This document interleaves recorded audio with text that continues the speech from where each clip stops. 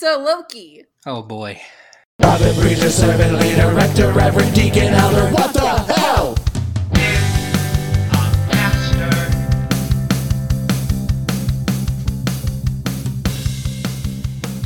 What that tricky little guy. The most tricky. So this is a spoiler-heavy discussion of Loki. We did a little bit of it on Pillow Talk one time, I think, with me and Ian. But we have Lars here, along with John Westley, to discuss the one Marvel show that Ethan will never watch. So, y'all, tell me your thoughts about Loki. How did you feel about it? What? Hey, do you remember that time that Loki, the character in Marvel, canonically killed a lot of people?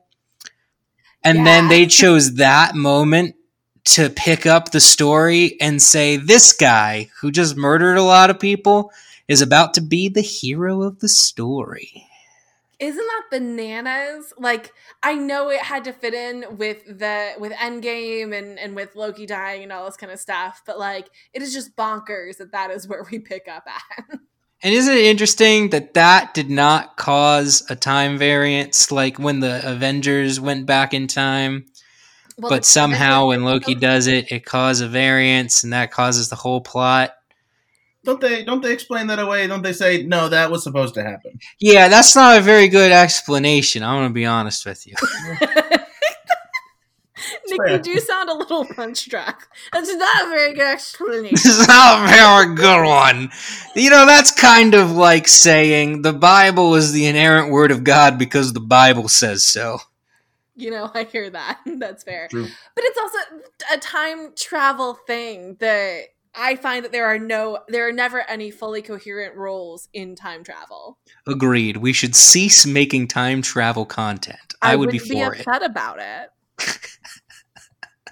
Sorry, all you Doctor Who fans. I have Doctor Who as a place in my heart in a particular time, but like I don't apologize to them. They know what they did. So maybe let's do this like real Christianity style. So start off with, what did you like about the show first? Ian.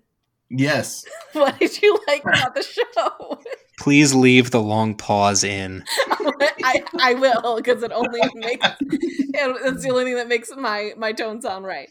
That's fair. That's fair. So much like I think I've talked about this with some of the other shows that have been discussed and content that has been Marvel content that has been discussed on these minisodes of What the Hell's a Pastor. I'm coming at this where I'm a Marvel stan. I'm an MCU stan. Like I'll watch anything. I think Thor: The Dark World is the weakest of the MCU movies, but I don't think it's a bad movie. That's where I'm coming at this from. Just naming my biases and where my context up at the jump. Great move for an exegetical paper. Thank you. This is actually it's the first step of the roadmap. And so I enjoyed Loki.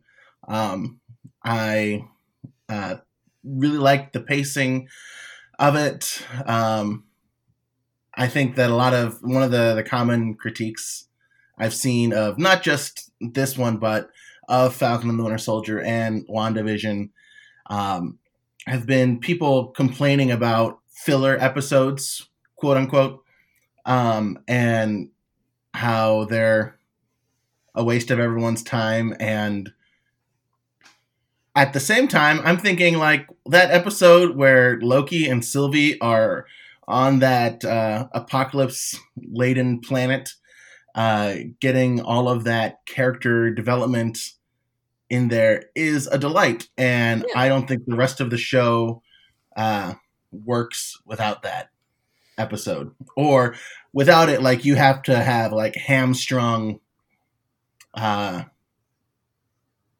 telling instead of showing, right? The rule of everything from my voice teacher told me all the time, show, don't tell, show, don't tell. And I think that's true of anything that is a performance or creativity thing. How do you show, don't tell with a vocal performance?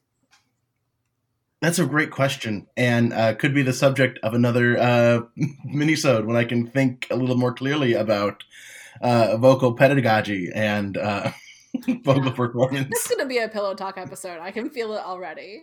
Yeah. So subscribe to Pillow Talk if you want to know how to show instead of tell. I liked it. That was what I liked about it. I liked the character. Tom Hiddleston is a delight in just about anything he does. I can watch him. I can listen to him read Robert's Rules of Order and be enthralled. I can listen to him read the United Methodist Book of Discipline and be enthralled. And I think we should, as a denomination, pay Tom Hiddleston whatever he wants to create the audio recording of the Book of Discipline. Okay, we get it. You're the T-Hids stan. We get it. Thank you. I will stand as opposition. Excellent. I'm excited about the next chapters that are being teased, and the foundation groundwork is being laid for them for the next chapter of the MCU, because that's been the big question, or for me, and I think for a lot of people, is okay, you've had this whole Thanos Infinity Saga that spanned over 10 years. So now what? I'm excited about this multiverse kind of thing that's going on. And it has me excited for Doctor Strange 2. And if there's anything that can get me excited for Doctor Strange 2, that's a good thing. I guess that's true. I don't know how to argue with that.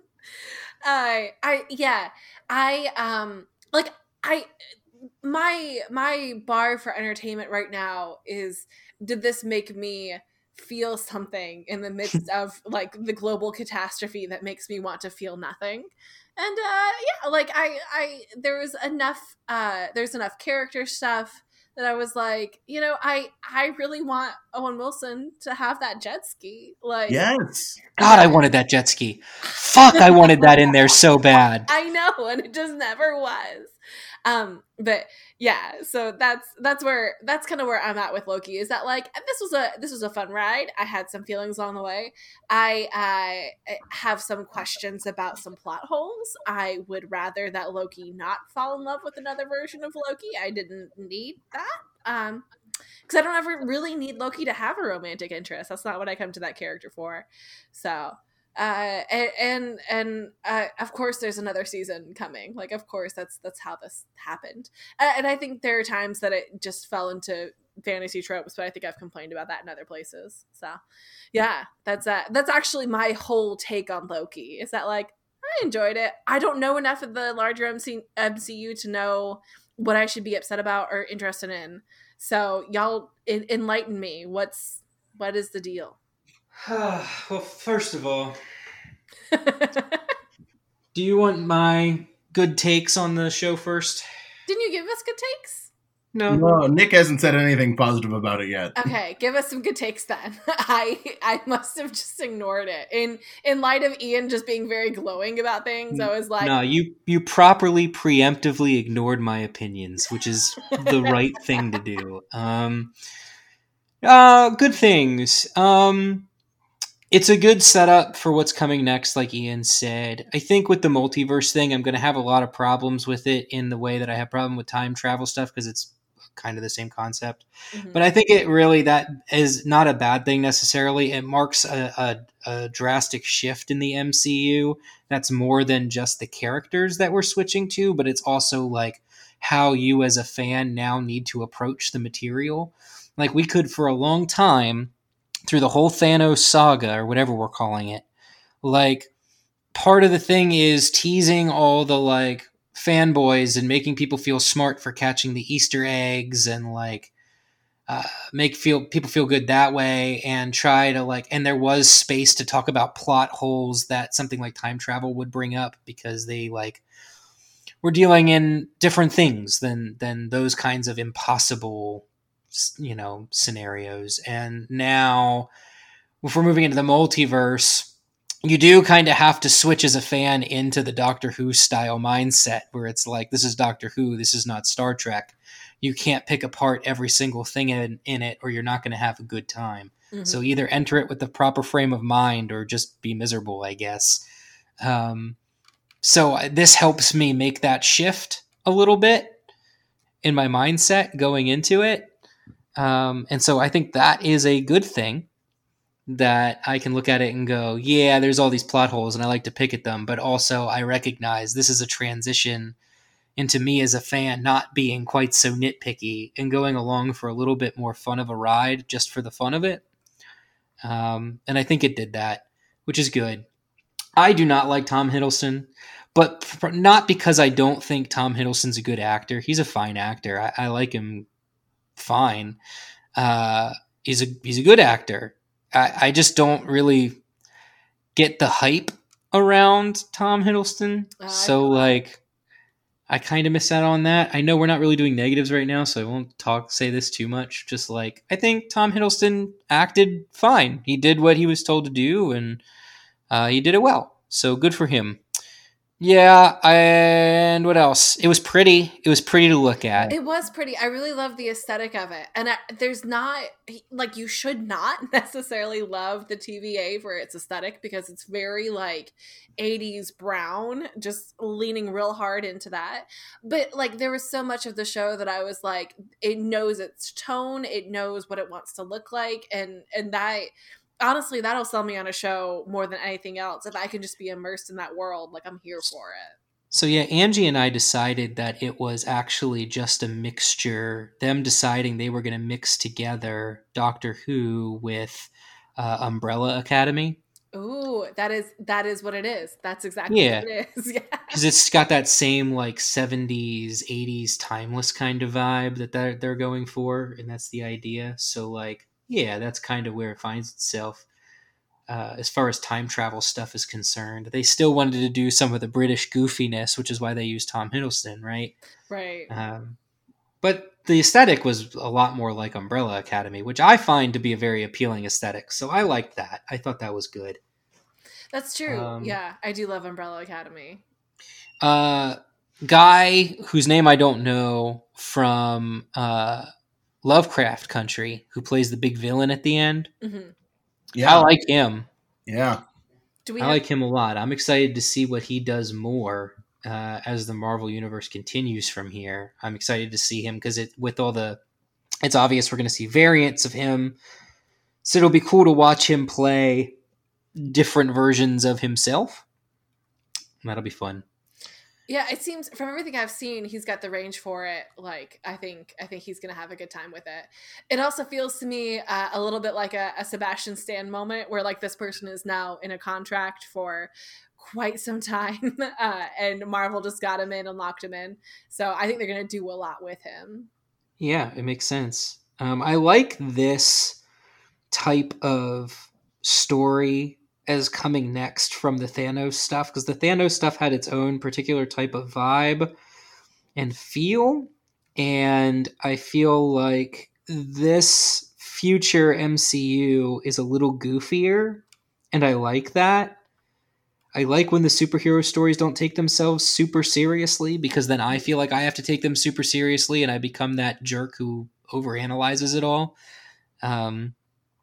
Which is why I just cannot vibe with DC movies at all. Right. Yeah. I hate them. Which is a shame, because DC produces some of the better heroes and villains, in my opinion. They don't know how to do a movie. Nope, they suck at it. I don't know. Well, I mean, that's because DC doesn't have creative control over its own that's fair. Movie properties.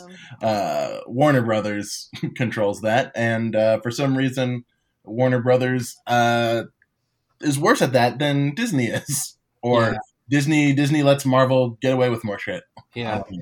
And where Ian, where you're the MCU stan, I'm like the reluctant fan. I'm like, I've seen everything, pretty much everything that Marvel's put out, but more from a place of FOMO than anything. Like, I want to be a part of the cultural conversation. I want to talk to people about what they're watching and things like that. I want to relate to like what the kids are talking about. Wow, that was an old person youth leader comment to make, but yep. That's true. And like that's it. And so like yeah, I like superheroes and everything, but it wouldn't be like I don't know, if I was just trying to enjoy the movies, they might not be the movies I pick to go out and see, you know what I mean? So I like them, but I'm happy to be critical. Oh, sure. Yeah, I find that I find that I enjoy the movies. I have a good time watching them for the most part because I do tend to turn off the critical brain unless something is really well done, in which case I'm like, that is it. That's what I'm here for. This was fantastic. And like, nothing's coming to mind necessarily for Loki in this moment, but I'm sure there was something. But I really am like, I have friends who love watching them. I have friends who love having conversations about them. And I'm just like, this sounds good. Let's watch this thing.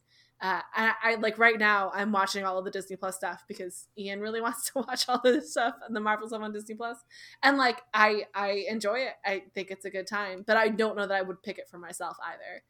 Then again, I would probably pick something that would leave me in a deep depression hole if I was picking for myself. So. But what do I know? I can't be trusted. That's how I feel about myself a lot right now. But that's a different mini. So no, there's certain ones I like. Like I'll always go see a Spider-Man movie. You know, I just really like them, especially the new stuff they've been doing is really good. And like, I want more in the vein of Into the Spider-Verse, which I'm not unique on that. Everybody does. I mean, it's so well received. I was really shocked by how well received it was. Yeah. But it really is Marvel's like best film, and it's an animated film, so we don't usually count it when we're talking about the MCU. Well, it's not MCU, right? Because it's not MCU, right? It's technically not canon. Although they're going in that direction and trying to bring it in. Yeah, but they're not going to use Miles as the focal point, which is a huge mistake because Miles Morales is one of the best characters to ever come out of Marvel. Yeah. But anyway, Maybe that. I'll always watch a Spider-Man, and at this point, I will now always watch a Thor because I hated the first two Thor movies, but Ragnarok is, as far as the MCU is concerned, my absolute favorite MCU film. It's wonderful. It's funny because Ian doesn't love Ragnarok, right? Ian, like you feel like it does not tonally fit with the rest of the Marvel movies, or am I misrepresenting? Oh, no, you're totally right about that. Sorry, I'm speaking before Ian can speak for himself, but I just want to say that's absolutely right. I think that's why I look at it and I say Ragnarok is sort of sets the tone of what I think the new wave of Marvel films is going to be leaning towards more. Like there is, and we saw it with Spider-Man coming out too. They leaned into the goofiness a little bit more. So yeah, sorry. Ian, thoughts? Ragnarok? No, I really like Ragnarok as well. I would put it in the top tier Marvel movies. It's not it's not always going to be the Marvel movie I go to when I'm like, oh, I want to watch a Marvel movie. But no, I really like it, and I absolutely do agree that it is a breath of fresh air and very tonally different. It's in the same vein as the Guardians movies for me, as happy, colorful, just a joy. Even when dealing with heavy things, it's happy and vibrant and bright, and yeah, like the color palette and everything like that. Yeah, the whole thing. It's not the same like MCU gray. Yeah. But and that's the thing, like all the movies kind of before Guardians of the Galaxy came out were completely boring to me. Like I followed them, I watched them all. I couldn't tell you the details of almost any of them. But I could tell you about Guardians of the Galaxy and I could tell you about Thor Ragnarok. I just prefer the brighter style, I guess, to superhero movies. That's what I want. I want something a little goofier, a little bit more that feels like the comic. You know, So that's just, I guess, my bias, which means if they continue to go in this direction, because I really think Spider-Man did pick up on that. It wasn't quite as vibrant as those other two, but it was goofier. There was more joking around. There was a more lighthearted tone. You're talking about Spider-Man: Far From Home? Yeah. Yeah, the one with Jake Gyllenhaal and all that. Mm-hmm. Yeah, that one. Well, and Homecoming too. Really. Yeah. But I would say that the MCU, like, what has always been, though, like the place for the quips and the jokes. Yeah, absolutely. Compared to how even DC took the dark, broody tone, but even with some of those, like if you look at like the Iron Man things, you have like quippy Iron Man, but like you said, with the new stuff, you can be doing serious things, but there's the bright undertone of it all. With Iron Man, it was like the opposite. You could have these witty moments, but there was this weird dark undertone to it all. I don't know. Yeah.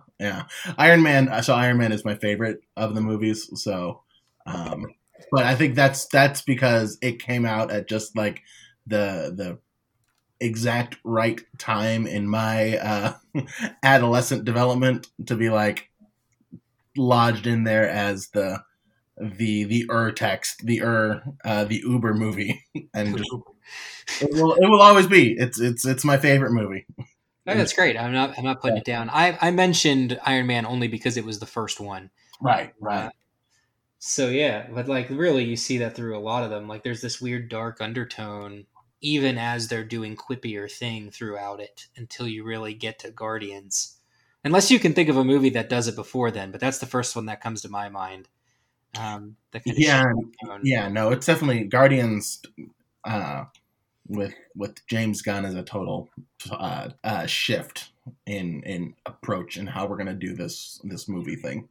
Which, when we're talking about this, it does, I'm going to bring it back around, it does make Loki a pretty good bridge because you see a little some of both of those things we were talking about, right? Like there's moments where it is a little brighter and a little bit more like Ragnarok and stuff like that. And then there's moments where it is kind of darker and more serious in the background. And it kind of does a decent job, to its credit, of blending those two things together and creating this bridge for us into this new thing, I think.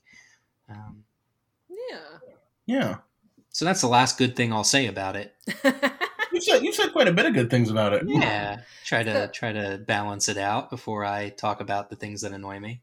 So I don't really care how we structure it from here. Do we want to talk about things that annoy us, or do we want to talk about like kind of larger lore that it leads us into?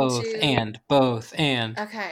But which order are we gonna do it in? Whichever one of you starts off with first. Start us, Ian. You lead the way. All right. Well, I'll talk about some things I didn't like about it. I wish that it was only one season. Absolutely hard agree. And it's one of the things I really liked about WandaVision and Captain America and the Winter Soldier, the Falcon and the Winter Soldier. Yep. Is that it was one season, and we also know that we're going to be seeing these characters come again and participate and tell other stories. That's what I really like about comic books, is that you can have this self-contained story that connects to this larger, wider universe without needing to like have the full. Here's five seasons of Loki, or however many seasons they're going to go for. I wish that this was one season with you could have another Loki, another television show, streaming television show with the same characters, but just have it be a different television show, and I think that would be just fine. But the way they set it up to be, no, we're going to do at least 2 seasons was, I think, to Loki's detriment. I didn't realize that I just thought there's like, they just got to the place where they're like, this is too unruly of a story for the amount of episodes we have. I didn't realize that they are going to have maybe more than 2 seasons. Oh, I have no idea how many seasons of the show they're going to have. But I think it's clear that they set out to do this in more than one season. I guess. which is a weakness. A weakness. Yeah, that's one thing I wasn't a big fan of. The so I talked about, I can't remember if that I talked about the beautiful self-contained filler episode on the apocalypse planet that's exploding. It ended on that cliffhanger, and then we all knew like breaking kayfabe. We knew that there was going to be more episodes. That wasn't going to be the end. So I wish that episode didn't end on the cliffhanger and rather ended with like the opening scene from the next episode with the TVA agents finding them and pulling them in. And then the question is, okay, how the hell did the TVA agents find them? Mm-hmm. What was going on? And then that would have set that into motion. And I think a lot of the Wizard of Oz kind of feeling of, here are these 3 lizard people kinds of figures that are secretly running everything, and actually they're all fake. Yeah. Was not that I was totally invested in or excited about the telling of like the Timekeepers stories or anything like that. It was just like, felt like they didn't earn that quite like I think they thought they did. And I'm sure that as I listen to Nick, I will come up with other things that I didn't like about it. So, Nick, what are your thoughts? Well, sorry. I was gonna say that I don't love the fact that it felt like it needed to have so many twists. Like, it is a trickster god. Let us be so tricksy with it. Like, yeah, it could have been a little less twisty, and I would have been fine. Yeah, I was gonna say to the "there is no man behind the curtain" moment. It reminded me of like oh shit, what was it? Remember in Star Wars when there was Emperor Snoke? Yeah. And then they had this build for a movie, and then in the next movie they just fucking killed him right away. Yeah. Yep. That's how it felt. Yeah, yeah. When they were like, there's no timekeepers. And I'm like, well, then why did we do the timekeepers? Right. Like, why did you make me care about this? Why they weren't here long enough. I didn't care long enough about them for them to just, okay, they're just not real. Great. And that honestly might be left over from older ways of storytelling, where they're feeling the need. They're like, we have to keep the attention of everybody by our narrative structure because we don't have the effects, we don't have the whatever. But like in this day and age, you can keep people's attention just by showing something shiny on the screen. Like like there's not this need to be like, I'm going to like twist my narrative so that I can completely fit this expected structure that worked really well in past time. Like I think that we have broken a lot of narrative structure rules, and we don't need it. I think it's that in combination with them trying to compensate for a quicker attention span, or shorter attention span of the general public. And so like, not only are they trying to hold on to this old narrative structure, but they make it go too quickly. So like you said, they didn't earn that when they got there. Like they just didn't earn it. And I'm like, yeah, that's a good way of putting that. Like it didn't breathe long enough, you know? So yeah, because like you can still do that if you want to. You can still pull off the "I am your father" moment if you want, but you gotta give it time. You gotta let it breathe. You gotta pace that out properly, and it just wasn't done here. Right. Yeah. Some other things. The big thing right off top that I have to say is that the whole fucking show was just fan service. And I hate fan service in this kind of amount. Give us just that taste of fan service. Do that one thing. Give it that one moment that's like here. Like if so we took Loki's shirt off at the beginning, right? We made him get naked before he could be processed by the timekeepers. Keep that moment and then take everything else out. You know what I mean? Like, all right, here's your touch of nudity. We don't have to do this shit anymore, right? Like, we don't have to do this. Like you said, with the romance, dumb. We didn't need this romance. And actually, the romance pissed me off for a couple of reasons. Which I'm going to start at a different place to build to that. So I'm annoyed because there was these 3 TV shows. WandaVision came out of the gate really great, right? It was something kind of different. Marvel was playing around with these new formats, and it was like this commentary on mental health, and there was like real shit people deal with, like that they were kind of working through. And whether or not we love how they always played with those themes, it was interesting to see them do that. And then they did it again in a different kind of way with Falcon and the Winter Soldier. They were playing with systemic racism throughout the whole thing, and it was like this underlying theme in the background of the whole thing. And so we get to Loki, and we're kind of now expecting that out of the TV show. Like, what's the underlying theme? And it kind of feels like, from watching some TikTokers and listening to that and reading some articles from people, it seems like we think the underlying theme was religious deconstruction in Loki. Huh. But it, and I see that, but it didn't come through as well as the other 2 shows got their theme across. You know what I mean?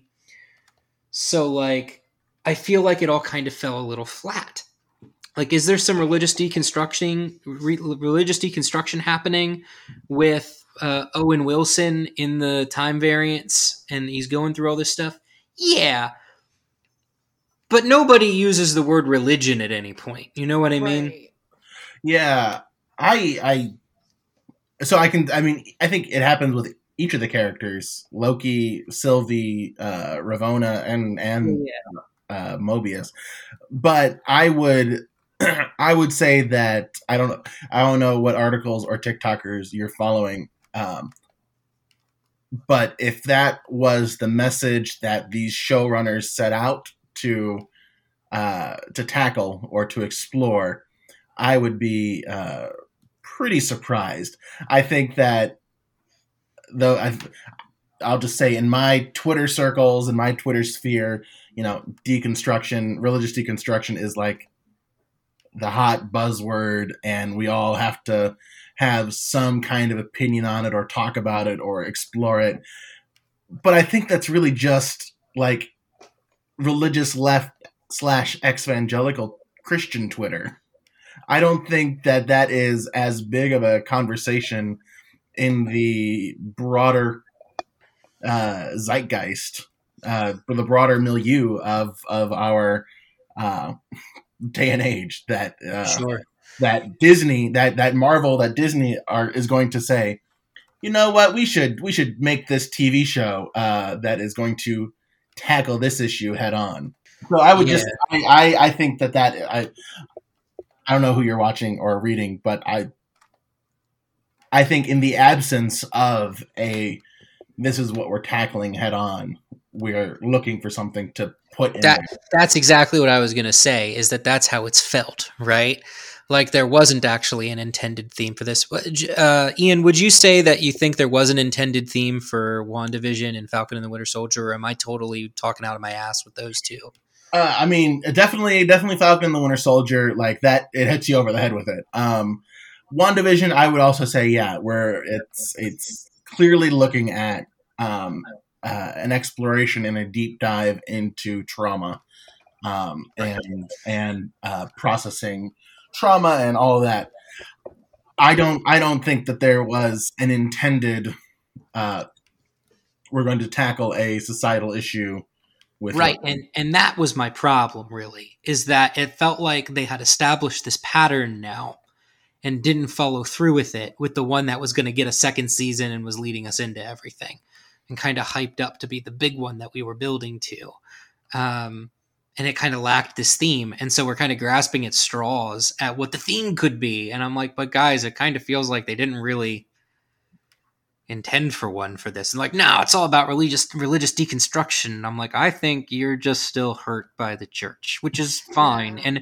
And it would have been a fine theme for them to plan and work for, and this would have been a decent setting for it. But I just don't think they did it well enough. Like they didn't. If that was their intention, like they didn't execute. Then they fucked it up.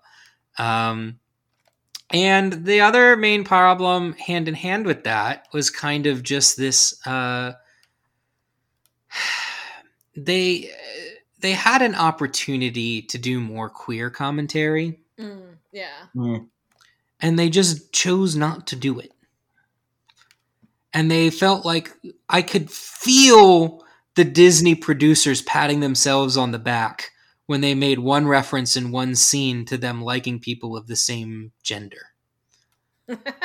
I guess, yeah.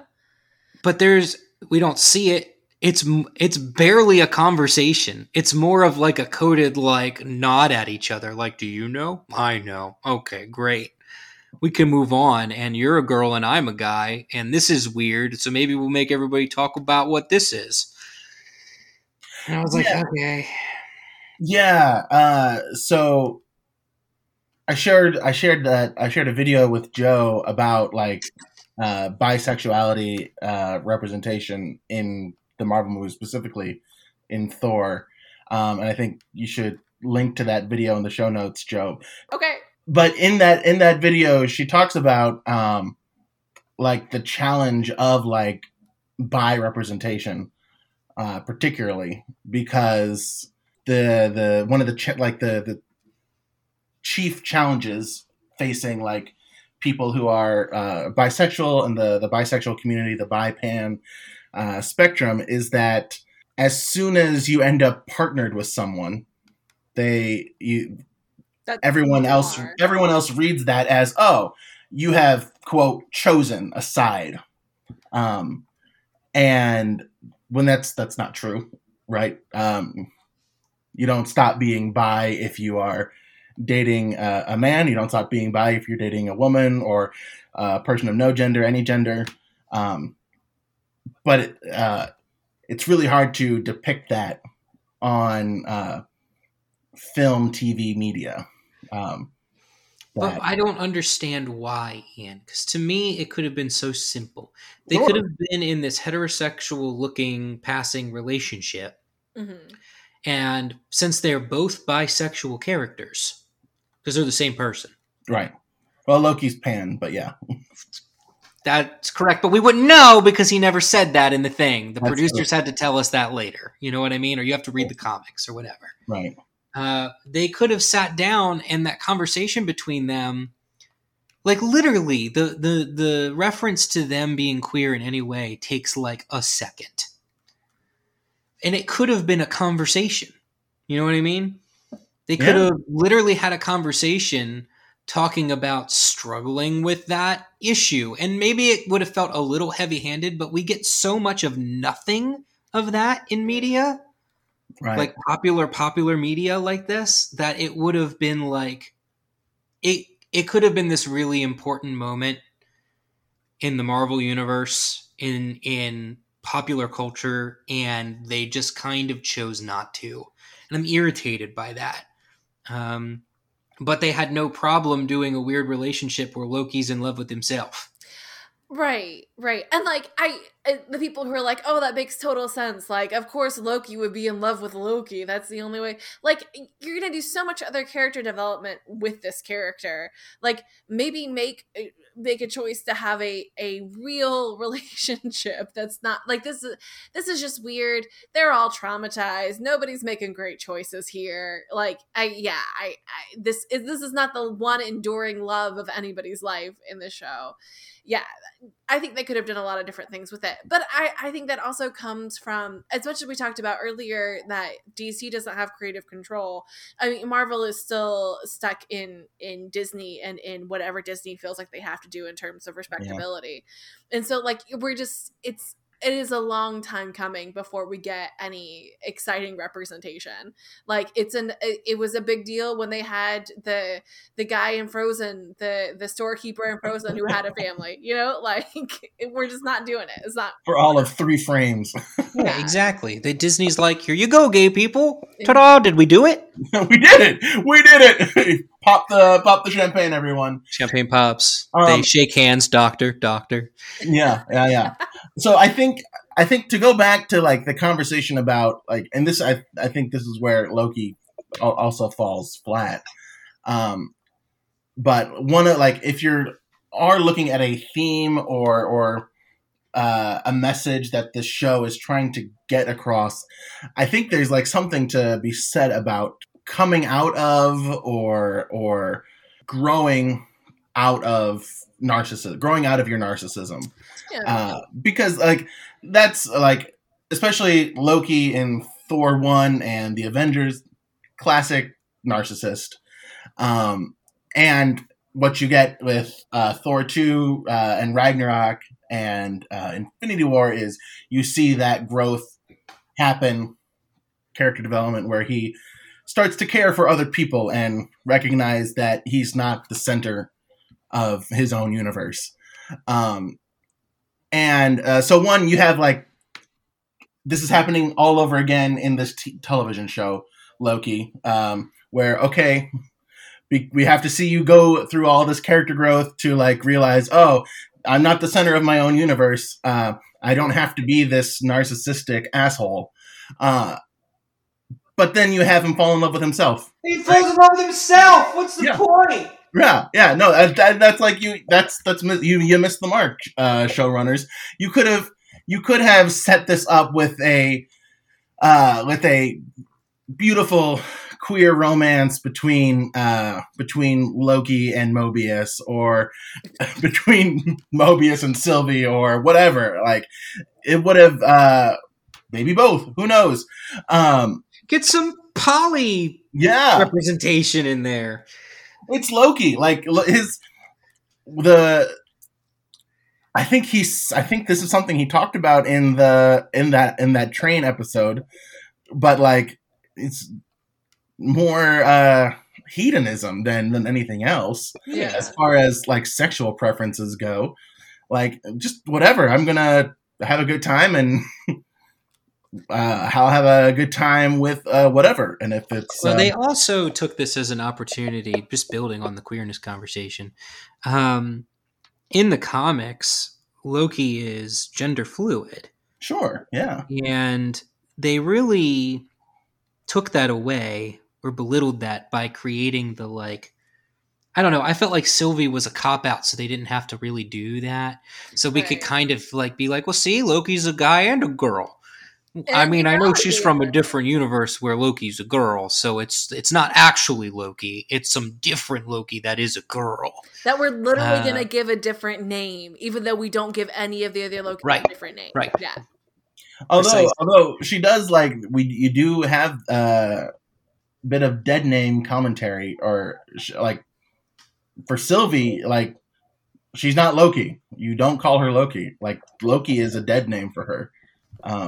So that's also there. Yeah, sure. But I don't like how well that's drawn. So I want to pivot us away from this for a hot second to talk about Glorious Purpose, because in so much as the show had a theme, the theme is Loki discovering what his glorious purpose actually is. Like, it takes Loki at the height of having completely failed at what he thought his glorious purpose was, which was to rule Earth, and after Earth, everything else. And then continuing to be like, oh, here's your purpose. You're going to do this or this. You're going to find this Loki. You're going to defeat the Timekeepers. You're going to, like, whatever it is. And I think that's what the show is trying to deal with more than anything else, is what do we do when our purpose is gone? And it again, it doesn't do it amazingly well, but like that's the idea with the let's show Loki his own death and how his death fits into the sacred timeline, and let's play around with like what do we get to choose? Who do we get to choose to be? Are we fated to be any particular people? like I think that's what it's trying to work with.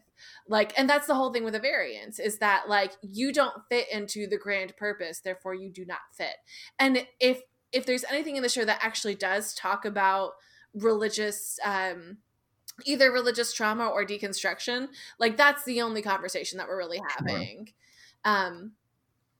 But like, how do you fit any type of queer story into that arc? You know, like we are so far behind on queer representation that like the grand purpose of any queer character is just representation, right? You can't tell a great queer story in a lot of these in the Marvel Cinematic Universe, in Disney in general, because like we're still just gaining ground. We like, it's difficult to have a complex, real good queer character whose purpose is saving the world and not dying, you know, saving the world and having a great and glorious life.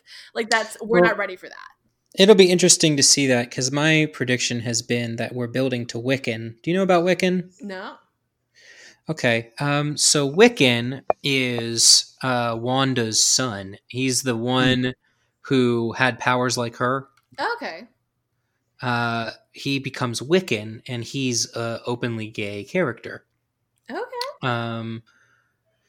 And so he's officially in the MCU now, because he was born in WandaVision. Well, yeah, but wasn't he also then destroyed in WandaVision? Yes, but they're obviously bringing them back. I mean, that's the whole point right. of the end of WandaVision, is she's trying to find a way to get her kids back, and we're making the multiverse, so we're just going to bring them in. Okay. Right. And so I'm pretty sure at some point they're going to be bringing Wiccan in, and I think they're just waiting to do anything for Wiccan to show up. So I'm just really not expecting any queer representation until Wiccan becomes a character, and we'll see if they even do that. Yeah. I don't know. Yeah, because the gates of representation must always be opened up by a white gay man. Yay. Yep. Yay. Sorry, that was more bitter than needs to be. It's got to start somewhere. But boy, wouldn't it be great if it started somewhere else? Anyway. Yeah. I think a lot of times we see queerness accepted in a lesbian presenting relationship first. Oh, because boys thinks that's sexy. Or like a two mom situation, which we can be for. Yeah. Yeah. Because that's what guys would rather see rather than two guys kissing. That's usually where the starting point has been, culturally speaking. Right. I have lots of thoughts on this, but I'll stop talking about it now. Yeah. Eventually it's going to stop being a mini-sode. I don't know, y'all. I'm pretty sure that Florence Pugh's character is a lesbian. Absolutely. In Black Widow. 100%. Who? Florence Pugh. Black Widow's sister. What's her Black name? Widow's sister. Oh, is that her Ilana? name? I didn't know her name. Ilana or Yelena. Elena? Yeah. Yeah. Elena. Yeah. That'll be interesting. Yeah, we didn't get to talk about like the grander lore stuff. That's but okay. all you need to know is Kang the Conqueror. He's a thing. Yeah. He's the new big bad. It'll be We'll cool. soon know much more about him. And that'll be fun. I think that'll be good. Or maybe it'll be Mephisto. Who knows? Oh gosh, we're all just waiting for Mephisto. He's not coming, guys. Thank God. Sorry. But if you turn the TV around and you play it backwards, it clearly is there's an M in Loki's underwear. We need him for after the Kane the Conqueror arc. No, right. Yeah. So we can't blow that one early. I don't know. Anyway, comic books are fun. I read a lot of those. Yeah. Like those a lot better than the movies. Well, they have more freedom than the movies do. So Yeah, it's true. everybody go read a comic book. Yeah, go get a comic book. Moral of the story. Well, friends, let's sign off. Who wants to sign off? Thank you for joining us on a mini-sode of What the Hell is a Pastor? This has been a lot of fun. I am here together with John Westley, the dude, and I am Lars. Have a good day. We'll see you next time.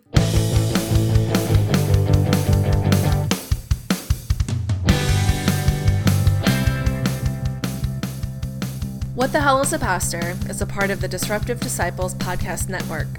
Our theme song is written by Joe Schoenwolf, performed by Joe Schoenwolf, Ian Oriola, and Paul Oriola, and produced by Paul Oriola. Email us at wtheckisapastor@gmail.com. Find us on Facebook at facebook.com/disruptivedisciples, on Twitter at WTHisapastor, and on Patreon at patreon.com/WTHIAP, where you can get access to Pillow Talk, signed cards, episode suggestions, and so much more. Thanks for listening, and remember, always double check your default microphone.